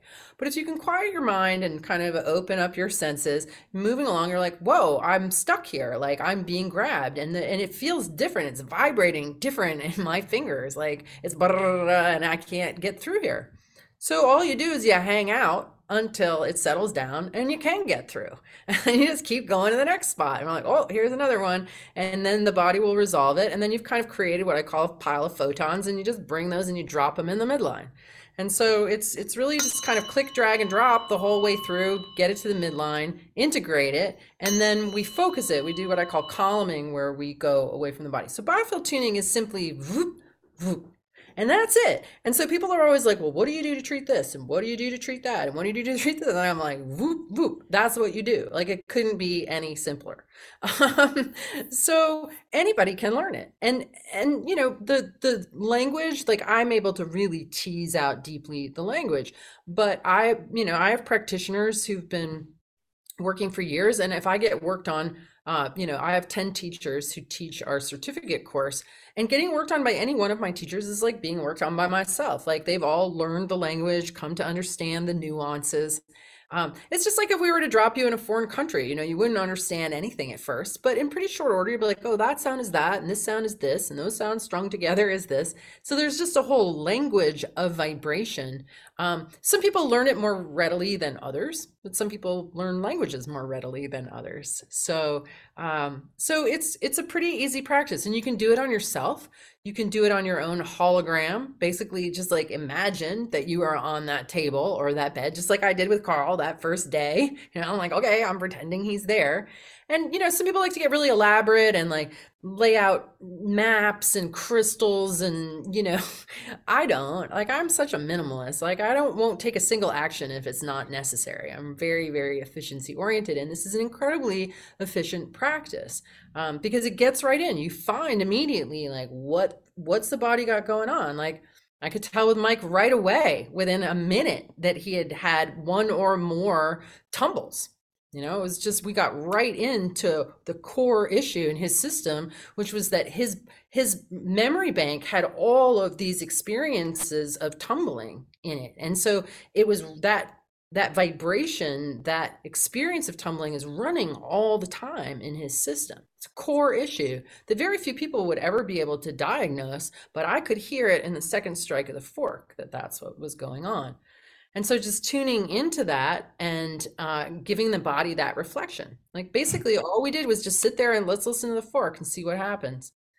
It was cool too. It was cool too because towards the end, I could start hearing it. I could start hearing the different distortions when we were going from the top down, especially. And it was really trippy, like hearing it resolve itself right on the second toning. Once I realized that, I was like, oh, wow, it's cleared up. And I was getting this crazy, I was calling it like a Kundalini charge. But it was just this crazy electrical, like energetic charge coming up from my base chakra all the way up through my crown. And then as we were visualizing that light coming down, it really started to get just super solid in terms of my, I don't know, my resolve and comfort, knowing all is good and I'm a light being, and that past stuff is worth letting go now. So it was a truly therapeutic. Not only was it, did it awaken a lot of subconscious stuff that I'd forgotten about, but it was very therapeutic in the end. Definitely. I think it's real important for people to understand too, when you go into the self-help realm of this and a lot of the things you're teaching, it's not a matter of thinking you have to be an expert or that there's any right or wrong. What you're doing is opening the door to an inner communication. And what you're communicating with is a living intelligence that is putting those thoughts to grow that awareness in the first place. So it's always a step ahead. And just the fact that we are willing to open that door and start experimenting on that level, not only will the expertise grow over time, the more you do it, but just those little baby steps are going to create, in my experience with all sorts of things, it's going to create immense changes just for the fact that you are willing to go in there, start that dialogue, or just, acknowledge that there's a dialogue to be had with an inner intelligence in the first place. So, it's just tremendous work. I'd encourage anybody, to do that. And that's why I loved your courses when I was looking at them online. Can you explain real quick? Chance Garton's in the chat, and he said, anyone can learn this. I taught myself after reading her books. So. Yeah, I mean, the information is in the book. Like, in the book, it's just a chapter. Some people complain about tuning the human biofield because it was like, there's very little instruction. I'm like, it's a really simple process. Like, you don't need to have tons of instruction. I actually had to spend all these chapters framing this entirely new cosmology that this model fits in. Because biofield tuning doesn't work in the world of solid, liquid, and gas. I had to add in 2 more states of matter, plasma and ether, in order for what was going on in this practice to make sense. So I have to frame this entirely new cosmology before I lead you into how to do it. And so the actual practice is, it's just very, very simple, and anyone can do it. And like anything, you get better with experience. When a doctor puts a stethoscope on somebody for the first time, they can't tell the difference between whether something's bronchitis or whether something is pneumonia. But in time, with exposure and experience, you're like, oh, that sound is that, that sound is that, that sound is that. And you don't even really need to know. I mean, the practitioner does not even need to identify what they're encountering. I like to give a running dialogue because I love words and I love stories. And so for me, the story about what's going on is important. but it isn't necessary in order for the body to use the input to correct itself. All the practitioner needs to do is to know when to stop in the field and then when to start up again. And that's just a matter of like fingertips. It's like, oh, the resistance is gone. Some people don't hear the changes for a little while. Like not everybody learns to identify like is alarm or is fear or the different subtleties. But everybody can feel in their fingers when the vibration changes, when the vibration has resolved. So it can be learned by anybody. It can be done yourself. It can be done on pets. We've done a lot of work with like dogs that are afraid of fireworks and that sort of thing. I love working on dogs because they're such good patients. So they like I worked on a dog just the other day in the dog park. And it's one of those dogs that freaks out at fireworks. And there was a lot of trauma in the field. Like they were adopted, and so there was early trauma out of the outer boundary of the field, like a whole bunch of this going on, right? And we experience life through the lens of our own field. So if we had experiences that were traumatic and made us shake, that's going on. Like your memories don't go away. Those inputs and that response to those inputs live on in our field. And so if you're already traumatized and anxious, loud noises are going to set you off. So this particular dog, as I'm working in the outer edge of its field, I just had my sonic slider with me. That was it, just a weighted fork. And he started to snort and sniffle and like sneeze and then shook when I was done. And then they'll go and they'll get water right away. Like they do the right thing. They respond really appropriately to the intervention. Kids and animals are the best. They're the easiest. They're just, there's just less stuff in the way. And, for people that can't feel as readily, maybe don't have that sensitivity as close to the surface, just doing some of these frequencies with your tuning forks, in a general sense, is going to open that up and help them develop that sensitivity. So could you tell me, since I bought one yesterday, a little bit more about the Sonic Boost? Oh yeah, the boots. So I invented a couple of different accessories to go on. I'll just go in order. I'm missing one of them at the moment, but one of the things that people make for tuning forks are what they call gem feet, which is like a little boot like this, except it's got an embedded rose quartz or regular quartz, different kinds of stones. And so I had gotten some of those and was trying to figure out if I could tell, like, okay, is this the amethyst or is this the rose quartz? And I couldn't tell. And I'm pretty sensitive to crystals and stones. Like my homeopath discovered years ago when I was in like 28 that he could hand me any vial of a homeopathic remedy and I could tell him what the vibrational quality was just by feeling it. So I'm extremely sensitive to subtle vibrational information, but I couldn't tell with the gem feet. So, and they're expensive. They're like $90 or more. So I decided to make an attachment that was like a gem foot, but that was just stainless steel, just to give extra surface area, right? And so this one's really nice to use on the face or to use two, like on either side of a joint, right? So this is called the contour boot. And then we created what's called the circuit boot. And this one has these little divots in it. So it's got 16 divots. And these screw on to the end of the handle, a little inset screw and an Allen wrench. And this is very much an amplifier. So when you activate the tuning fork and you put it on yourself, the sound is spread out and it's amplified. So it really, really strengthens the current of what you're feeling. And just super useful. Like it just feels really good. You can slide this on yourself, or you can still slide the handle if you want. And then the third thing we created was a sleeve that's a handle extender that makes the handle like long and big and easy to hold. And that's nice. You can like heat it up under hot running water and then you've got this sort of nice warm surface to slide with. It also makes it easy to kind of get into things like knots on yourself. This is super. I got that one too. Yeah, super useful for massage therapists, any kind of body worker.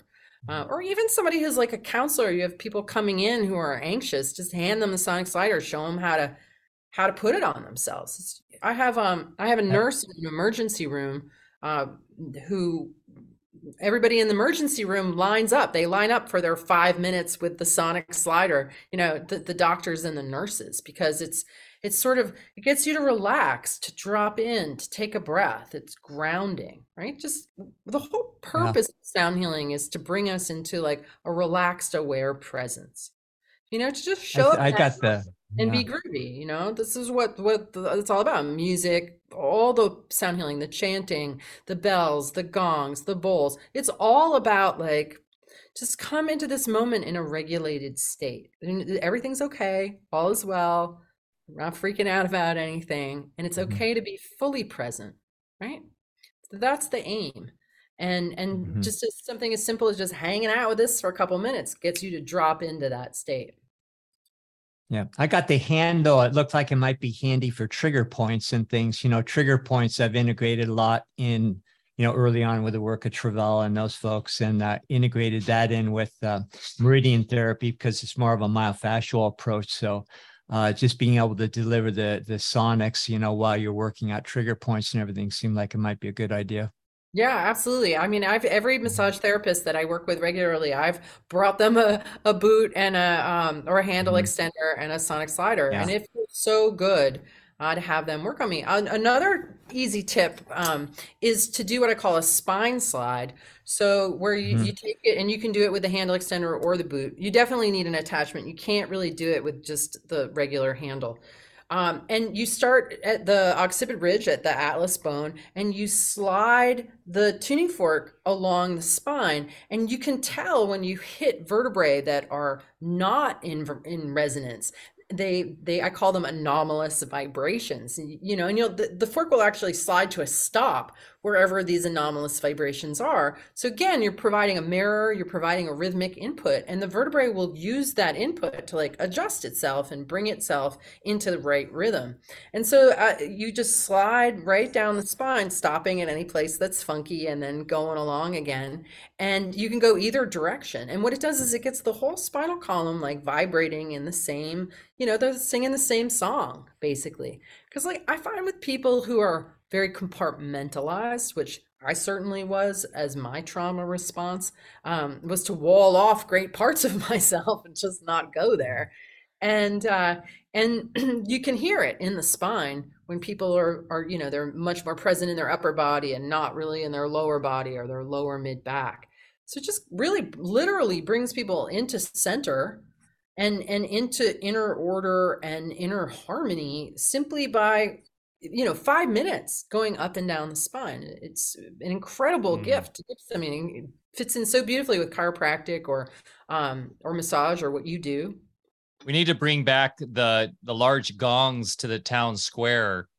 Well, we don't even have town squares anymore, but you know what I mean? Because that's a similar idea. Imagine if we had a society where we met every morning and we hit the gong and everybody had the vibrations through and got centered before they went off for their day, right? Like they used to. I mean, the church bells. I mean, I don't know. I've been going down that Tartarian rabbit hole, and part of what's been really interesting to me with old world architecture is all of the bells, that there were these massive bells, these gorgeous bells, and that they were everywhere, and that the bells and the organs kept the evil spirits away. So just like the tuning forks clean out the field, turn the stuff that's heavy and dark, we alchemize it back into light. And I'm using tuning forks to keep the field clean and bright and flowing and myself healthy. These bells in all of these towers had the same intention, just what you said. And what's really tragic to me is that so many of them were destroyed in both World War I and World War II. They were melted down and turned into munitions. And the term bellwether, right? It's a bellwether for something. Think of that word, right? That's literally, how and that ties into weather and intention and the waters above, waters below and all that. But interesting when you tie that word in because, every morning, you'd have the bells chiming and that starts your day. And I love the sound of bells. I used to have those. Fortunately, in the town I grew up still from our Catholic church, still had those. But isn't that really depressing and sad? They took those bells and made them for murdering people. I mean, that's how dark the realm is right now. Since we're getting conspiratorial here, in the world of sound, for a long time, the Vatican, actually, you're probably aware of this, outlawed the use of harmonic fifths and other musical elements because they would create those changes, evolutionary changes at the level of the soul. So they restricted them. And it wasn't until Bach and a couple other folks came along that they were heretics and they started daring to use them. And it unlocked a whole another level of music for people. Here, one of our near future projects on the farm is we're going to recreate a sound studio, but it's going to be, just a small building just for sound. Back in the 80s, when I was doing some sound work, I brought out a woman by the name of Sherry Edwards. Have you ever Oh heard yeah, of I'm her? really familiar with Sherry. Yeah, I mean, remember, Okay. I really started off as a researcher, so tried to take a Yeah. good look So at everybody yeah, who was out there and everything that they were doing. Yeah. I I kind of assumed you know of her more for our audience. So, but anyway, before she was well known, we brought her out to our clinic in Maui, and she helped me set up my first sound room in my clinic. And we trained our staff and everything. And I created apertures that would create different geometric projections, and we had different kind of light frequencies. And then with Sherry's help, we had some technology that helped us discern the missing notes in people's, through their voices and things. And it involved a lot of acupuncture and everything. But then we created a table with a grid. And then I would, on the individual diagnostics, create a acupuncture layout and then have alligator clips going into the person's body with whatever they needed. And then the tone that they needed would be pumped through the grid and then through the wires into the person's body through the meridians while they're getting corresponding geometric forms at different parts of their body with different light frequencies. So we're going to take that up a few notches here in the near future and reconstruct some things and maybe even be working with Sherry on that. We've done, That by the sounds way, we have done 2 alpha casts with Sherry Edwards for those listening that are interested. And it's really quite interesting, the work she does with her natural ear and hearing pitch. And you're mentioning binaural beats. That's like a big part of her technology as well. So check that out, guys, if you're interested in Sherry. We've had 2 really cool talks with her. Go ahead. Sorry. No, I just wanted to mention that because, I really do believe sound is the future of everything. So we're having a lot of fun with it here. I mean, yeah. And one thing we do at Music Yeah. and Sky every morning is we start with a sound bath, right? And that's like, we're washing away any of the mental grit and stuff. And that stuff's real. That stuff works amazing. And singing bowls and all of those harmonics with chanting and singing and doing decrees and singing prayer, like that's all, that often gets put together in this sort of mysticism package or woo-woo magical package, but that's the science. That's the science of the realm and how it all connects. It's also human. Humans have been using music for healing forever. And every continent, it is a human thing to do these things. There's nothing woo-woo about it. It's just very naturally human to be inclined in these ways. And, Mike, I'll take this opportunity to tell you that talk to my team about coming to Music and Sky, and everybody agreed that I should go. So Okay, we're announcing it here live on AlphaCast. Eileen McKusick will be at Music and Sky, and we'll talk more about. I'd love to have you as one of the keynote speakers during family dinner, if that works. And people are going to be super, super pumped on this, including Chance, who's in the chat here. Okay, Chance, you got to make it happen now, buddy. You got to come out as well. So how exciting. I can't wait to meet you in person and give you a big hug. That's great news.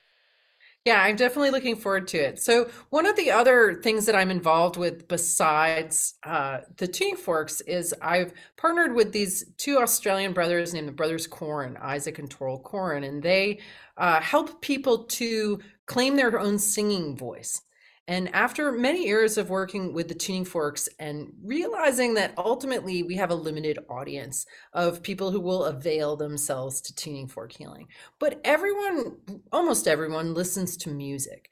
And so I started to wonder, like, okay, can I take everything that I've learned about sound, intention, the biofield anatomy, and can I translate that into music, into songs, that sound like something that you would just hear in the grocery store, but there's actually like a stealth program going on that you're not necessarily aware of, where it's very deeply embedded with intention. And so I started working with Isaac and Torold, because as much as I'm comfortable as a speaker, I can speak in front of thousands of people. I don't even get nervous getting up on stage. I had this incredibly irrational fear around actually singing. And I've been working for decades to overcome that fear and get to a place where I'm comfortable with my singing voice. And so I started working with them to get me to sing so that I could create this music. And what ended up happening is that one of their exercises is to really get inside the body and understand the body as instrument, and to sound from the places that feel closed or shut down. Something that they usually do with people like 2 or 3 times, and then they're on to like singing. But because of me, like, because I'm so curious about what's going on in my body, the whole process of that actually turned into a whole body of work that we call Sing the Body Electric. And we took the idea, a lot of people will chant like the seed syllables or the ram, lam, the sort of stuff that's been doing for a long time, certain sounds with certain chakras. We took those systems and threw them out the window, and we would sit around in Zoom meetings making all of these sounds, figuring out what sounds resonated in what parts of our body. And so we created this whole thing called the Sonic Anatomy, where it's a collection of 24 different sounds that come out of different areas of your body. So what I was thinking would be really fun to do at Music and Sky is lead people through the Sonic Anatomy while I'm doing a tune-up at the same time. So for example, the sound that of the root center of like your tailbone, a sound going into the ground, is wah. And so just hang out and do a bunch of wah till you really feel it resonating in your tailbone. But we can do an adjustment in that area with the tuning forks. So I'm going to get everybody to tune themselves from the inside out while I'm also doing a group tune-up with the forks. And I think that will be a very powerful and resonant experience for everyone. Wow. That's going to be that would be amazing. In martial arts, there's in the inner kind of work, there's techniques just like that, where you have to find internal points because that's what you're using internally for what you're learning. And that's what you're taught to do, is to start in one key with your voice and just go up and down the octave until you find that spot in your body. And it's the best way. Like if you want to find your pineal gland, a lot of people do meditations with that. Easiest thing in the world is just to start vibrating with your own voice. And when you hit that note, it's vibrating right there. So it's just so demonstrable. Even the average person can feel it pretty readily. So it's great stuff, really fun. Yeah, and what's really great, so when we do these Sing the Body Electric programs, we've done them virtually, but we're doing a first live one in December, which we're really excited about. But when we start at the beginning of the program, we have everybody sing happy birthday to themselves. And then we go through this whole like Sonic Anatomy and opening up and really, getting people sort of inwardly liberated. And then we have them sing happy birthday again. And everybody is much more playful with their voice. They're really using their body as an instrument to play. And that's, unfortunately, so many people don't like their singing voice, right? And yet we're instruments. And the greatest healing, like tuning forks are cool, but they cost money. But your voice is free. Your voice is free, and you can make it your own body a sound healing instrument, just by kind of playing with it. And even like one of the big things that I say is, I think as far as health and healing, like people are really concerned about what goes in their mouth. The whole like clean food thing. And I'm like Mike, and like I'm a locavore, but I'm also an opportunistic eater. Like I'll eat whatever, wherever. I travel a lot, got to eat whatever, and do happily combust it with my vigorous electric digestion. Like I used to not be able to have dairy and wheat, and like so many people are like and I used to be like that too, until I like got my biofield in order and understood that this is all electric, and that this, as long as I'm like juiced up and my battery is strong, I can combust anything for the most part. Oh, I haven't tried on McDonald's or anything like that. I avoid that experiment. But now I forgot what I was saying about the point of making all these Well, sounds. I think Oh, you I might know. have been, What goes in your well, I was mouth? just going to, yeah. Right. What comes out of your mouth, right? This is the Yeah, power of the word. And that, exactly. I remember having a student come to class and saying to me, I have Hashimoto's disease. And I was like, wait, stop. I was like, who is Hashimoto? Why do you have his disease? And why are you saying that? Right? Like think about what you're saying. You are using the power of your own creative word to speak into being that you have this disease. And it's like you need to pay attention to what you're saying, right? My people can have what they say, but my people keep saying what they have.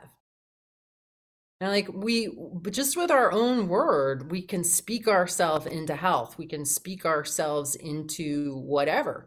And people are very irresponsible with their words. There's a lot of blah, blah, blah, blah going on, and not a lot of like words, power, and sound, like, clear manifestation and declarations of our health and well-being. So, our Yeah. great And sound instrument is right under our nose, really.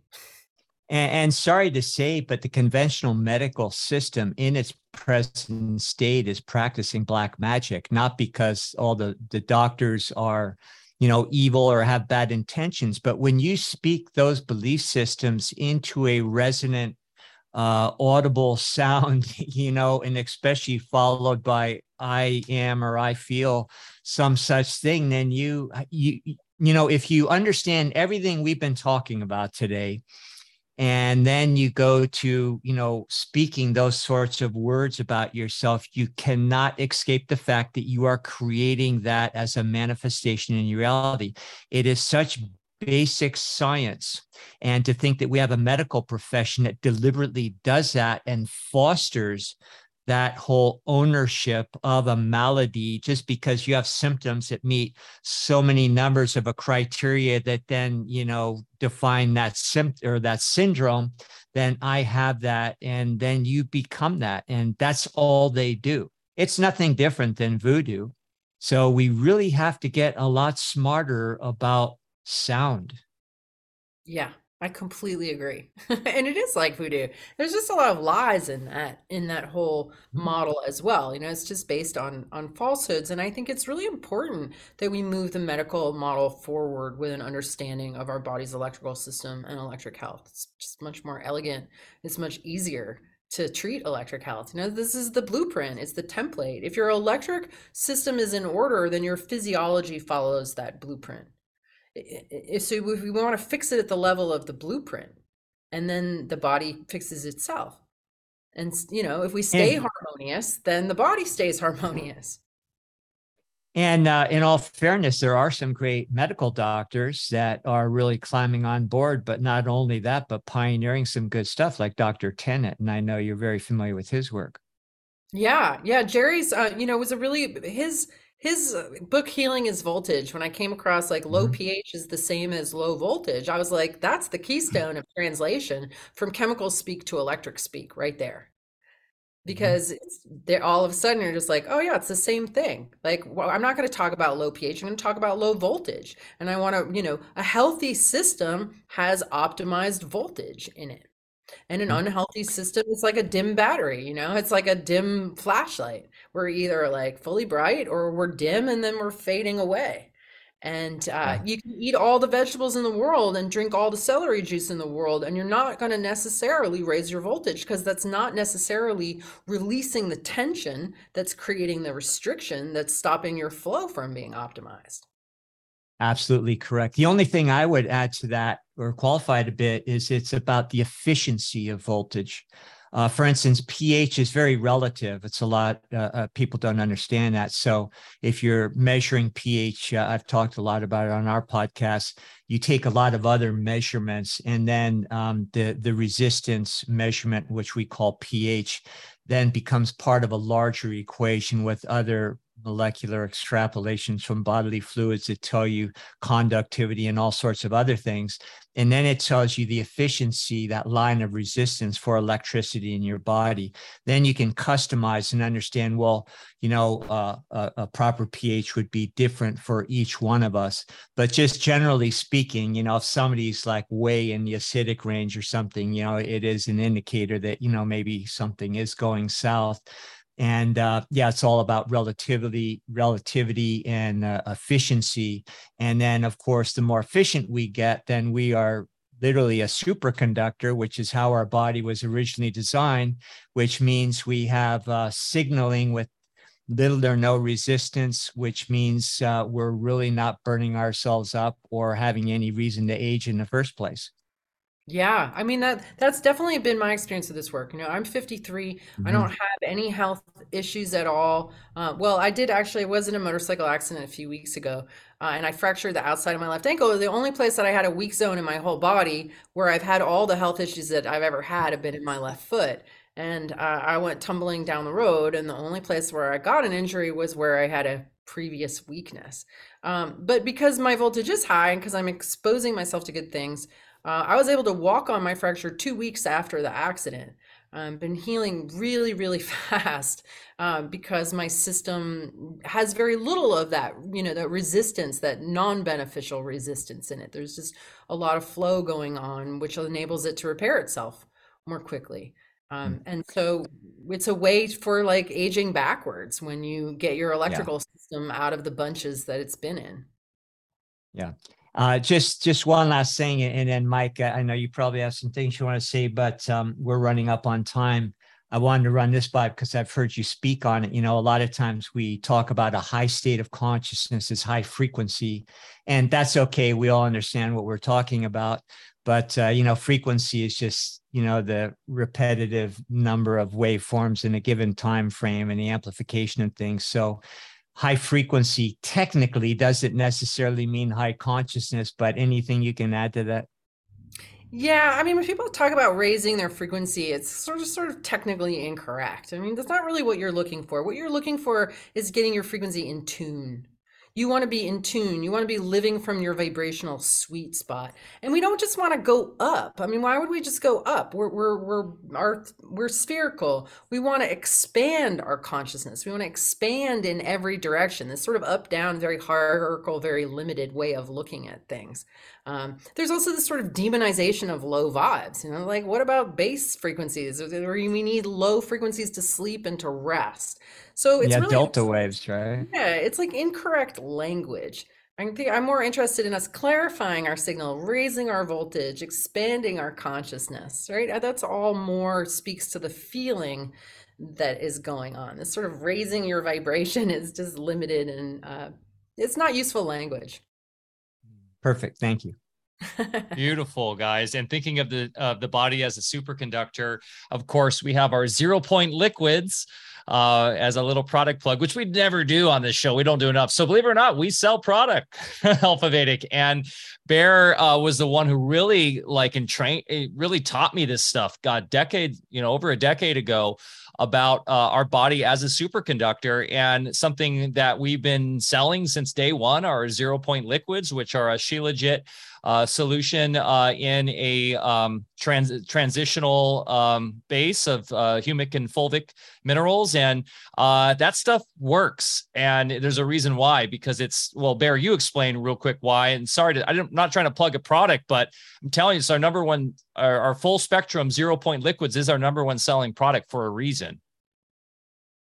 The thing that makes it unique, besides just being the fulvic humic base, which is, technically Shilajit, is the transitional elements. And those are the harmonics between the keynotes on the periodic table, the things that science has yet to discover or acknowledge. And in some circles, they call it ORMUS, orbitally rearranged monatomic elements. But transitional elements is really the proper term because it doesn't bring you back into a false periodic table of reductionist atoms, and magic BBs that stick together to create our reality. It's all about waveforms. and everything is in transition. One element becomes the next and the next, and they all travel through the octaves, exactly like we're talking about. The three kingdoms of nature, we all follow the same principles as you've said today, Eileen, and minerals are no exception. So when you take your minerals, you don't just want to have the keynotes, you want to have all the harmonics in between, because that is what develops or cultivates that quality of superconductivity within our neurology. And when that happens, then we need very little input from the outside in order to just keep a perpetual energy machine going in the first place. And hence why I'm moving closer and closer to becoming a breatharian. Any final statements or any final remarks for our community and the wonderful chat today? I'm sorry if we didn't get to all your questions, guys. Eileen, can you drop in your information so people can know how to get a hold of you? And because there were some phenomenal questions I couldn't get to today, and actually some very advanced questions too. But yeah, any final remarks? And then how can people get a hold of you? Well, we're all built for harmony. I mean, we are all instruments that are built for harmony. Our factory settings are for harmony, and I believe that it's possible for people to get there. I have a very optimistic outlook on human potential and where we can go.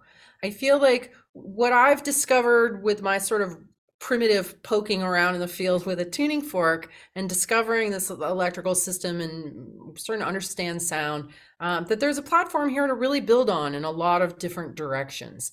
And I feel like we're doing a lot of the heavy lifting right now. But in time it's just going to be known that we have electrical systems in biofield medicine. And certainly, I've seen therapeutic sound evolve so much from 1996, when everyone's like, wow, I've never heard of that, to like, everybody's heard of sound healing now. Most people have been to a sound bath in some way or another, so it's really changed in this last couple of decades. And I think this whole idea of electric health and biofield medicine will as well. And that, for the most part, we can become healthy and stay healthy, and that we don't need to have massive amounts of resources dedicated towards this flawed medical model that we're currently working in. So I believe that it's possible for this to evolve in our lifetimes. And I really encourage anybody who's interested in this, who's of a researching nature, to dive in, because there's still so much to learn and still so much to discover. We're only at the very beginnings, I think, of understanding this and evolving the paradigm. So jump in if you feel that way. And then if you want to learn more from the resources I've created, so my website is biofieldtuning.com. There's also electrichealth.com that's got some information on it. Actually, a lot of peer-reviewed articles and stuff, and scholarly articles about the biofield are there. If you're putting together any kind of scholarly research, there's a lot of resources.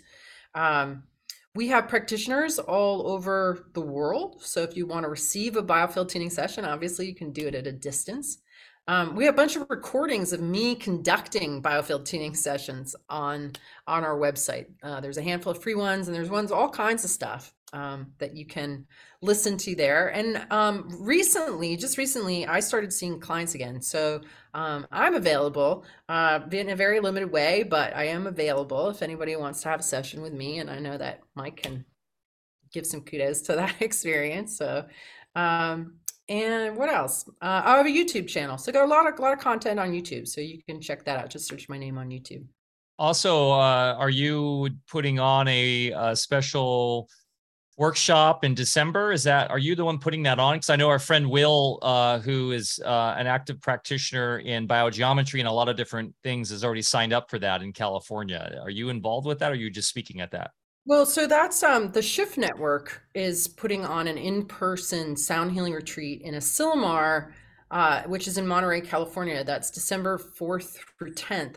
And that I'm going to be there with the Brothers Korn. We're doing the first ever live Sing the Body Electric at that sound healing retreat. My good friend Geraldine Glass, who's a master crystal bowl player.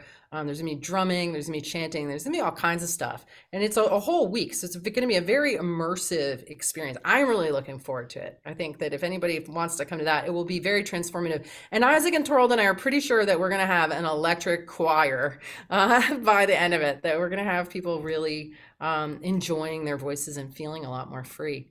And actually, there's one more event coming up this Saturday and next Saturday with Andy Kaufman and his True Medicine University. I'm doing like a kind of Tuning Forks and Electric Health 101 kind of thing.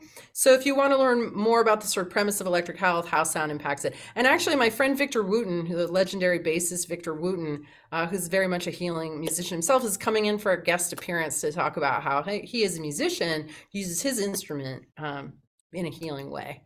So check out True Medicine University with Andy Kaufman, and that's this Saturday and next.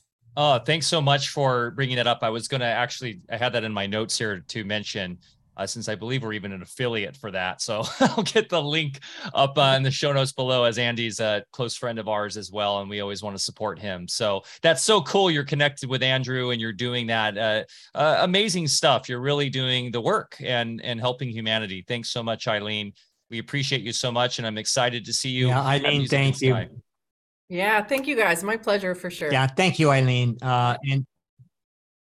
And thank you for sharing your amazing work. I will be a regular student from here on. And since you're coming out to Music and Sky, I won't be there. I've got a farm to tend to. And but I'm just a few hours further up north. You're always welcome to stop by here when you're on the West Coast. You're always welcome here at the. All right, that's great. I'll probably take you up on that. I know I spoke, Bear, a little bit, and Bear, you froze up on us here. But I did speak with Eileen a bit about the majesty of the Smith River yesterday and sold her on it. So she wants to come. And I said, bring the fam. You got to come swim in the emerald waters of this healing emerald waters of the Smith and come hang out at the farm. So let's definitely figure that out. That will be a hoot to hang out with you here. We can't wait for that. And thanks everybody for chiming in today on chat. For those who missed this, you can catch this replay on Be Sovereign, Sayer G's platform, which is now converted to unite.live. I believe that conversion's happening. We actually had a great crowd and all these different alternative platforms too, on Unite, on Odyssey, on we are on Facebook and all these. So please join us every Thursday at 10 a.m. Live, at 10 a.m. Pacific time in the chat, because it's a lot of fun. And then, of course, this will go out as an audio podcast as well, which if you enjoy just listening, you can do that. That goes out to all platforms. So thanks again so much, Eileen. We appreciate and love you so much. And everybody who resonated with this, please give us a thumbs up, a like, share with your friends and family. That really helps spread the word. And remember to get outside, get your feet in the dirt, go plant something, grow something, go for a hike. Mother Nature's our best teacher. And so give her some love back, will ya? We love you guys. We'll see you next week. Thanks. Cheers.